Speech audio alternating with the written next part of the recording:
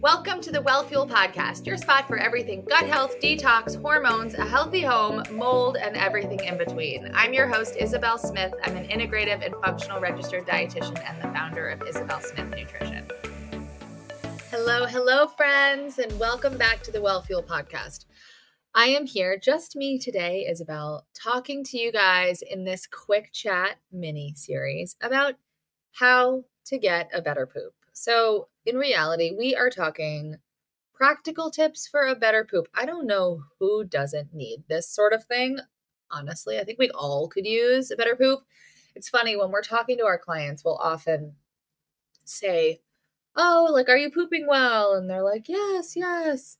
And then when push comes to shove, like somewhere down the line, right, we're like realizing that they're not actually pooping well because, we can't like step into somebody's life and inspect their poop, but we can inference over time as we get to know somebody about what's really happening. And you see, friends, if you're not pooping well, it's getting stuck inside of you.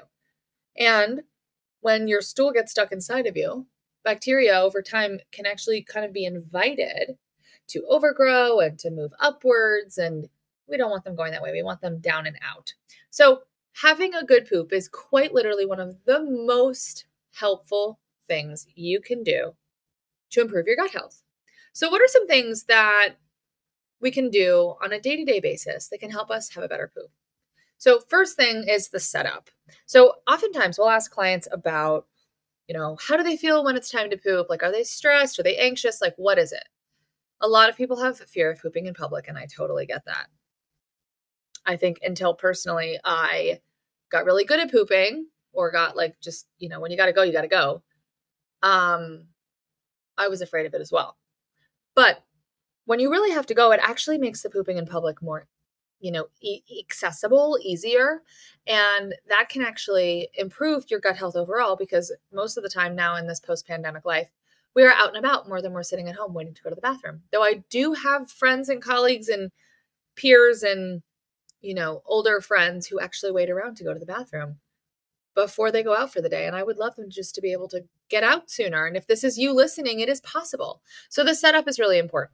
How do you feel? Are you stressed? Are you going into the stool situation, pooping situation, in like a more knotted up sort of place? Some big deep breaths, calming, whatever that is for you, calming activities, behaviors, before you even go into the bathroom. Thinking about how you feel before you go into the bathroom is going to dictate actually what happens once you're in there. Making your home environment, bathroom, a place that you actually want to be. This is next step. That's super important. It can go a long way. I know this sounds silly, but the more relaxing the environment, the easier it can be to get your poop out, especially if you're somebody who struggles with this. So once you're in there, we want it to be a pretty swift action. We don't want you sitting there forever. I'm going to generalize here, but guys tend to sit on the toilet for longer than women do. I mean, women do it too. Sitting on the toilet for long periods of time can actually put a lot of pressure on the area and can actually potentially increase your risk for hemorrhoids. So what we want to be doing is getting ourselves in a situation in which we are able to get in and get out. So maybe you are coming up with a new routine for yourself as I'm sitting here talking to you guys about how you go to the bathroom and how you feel when you're going. Super important. Squatty potties are always a good idea. Or put the basket on its side and put your feet on it. Any and all of this kind of stuff relaxes the internal pelvic floor muscles, allowing for the stool to more easily come out. So this is something that's very important. Another important tip, which you may or may not have heard on the conversation with Dr. Tori Mallow, who is a pelvic floor therapist, pushing for long periods of time is actually going to make it harder for you to continue to go. So if you're pushing and pushing and pushing and you can't get it out, get up and move along, come back, relax, stretch, etc., and then come back and try again. Super important. So that's the bathroom side of things. Of course, waking up in the morning, and as you all know, probably having lots of good water. This is really helpful, just flushing the system. If you're not doing this, you should. Please do not start your day with your coffee.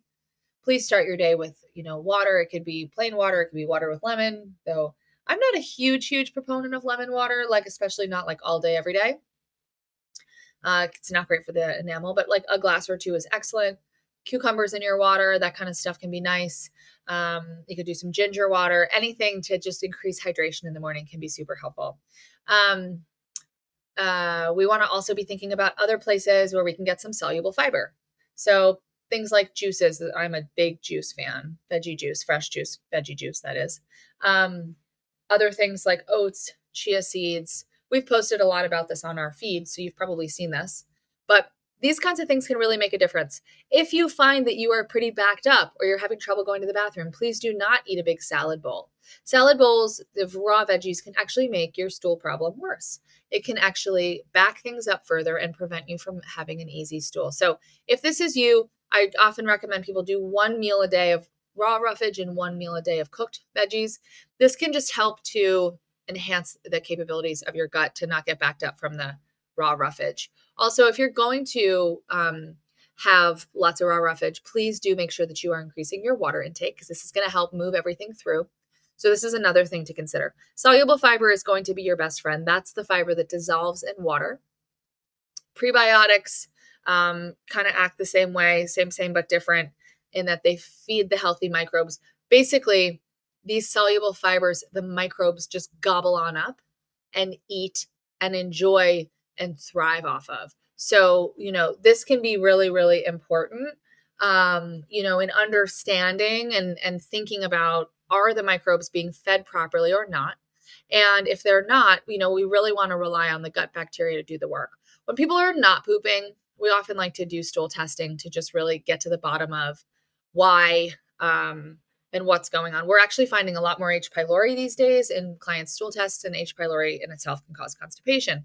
So if this is you and you haven't, worked with somebody, feel free to reach out. We do this kind of work all the time, and looking at what's going on in the gut, which can help. Of course, first and foremost, we think about diet and what somebody's doing and, how much stress they have, and are they sleeping enough, and are they exercising? Movement is another really, really important consideration for how much you go to the bathroom and how frequently. You might know that already, but these are things I want you to remember and that, we're talking about to help you kind of move forward in this direction. There's also various supplements. I can give a general list here of some things we like. We love aloe. We love magnesium citrate most of the time. There's other stronger things, but I generally start with those types of things. Sometimes we use bile salts or TUDCA, but that you have to really kind of know what you're doing. So for anybody listening out there, I definitely work with somebody. And especially if you're somebody who's having a lot of backup, definitely work with somebody because that's going to make a big difference. These are things that can make a difference. And I do find the nervous system piece of things. We talked in one of our previous quick chats about motility, humming, getting the vagus nerve activated. This is super, super important stuff. So I would say your physical, psychological sort of place when you go to the bathroom is something definitely to consider. And, working on relaxation, working on slowing down actually, so that you can have an easier time pooping. Thinking about when you're super, stressed and anxious, our internals are very, very knotted up, and that does not allow for an easy poop. So I hope these tips were helpful. We are going to be having lots more of these quick chats because it seems like you guys are really liking them. Our numbers on these quick chats are super high. So I hope you got some practical information. And as always, I will see you guys next time on the Well Fuel Podcast. Thanks for tuning in. As always, thanks so much for listening to the Well Fuel Podcast. We're so happy to have you. To make sure you don't miss a beat, please subscribe either on Apple or Spotify because we have episodes dropping once or more a week with tons of great content. If you want to make sure that you're up to date on everything we're doing in the business with our clients and new offers and all the things, make sure that you check us out at Isabel Smith Nutrition on Instagram and isabelsmithnutrition.com. See you guys soon.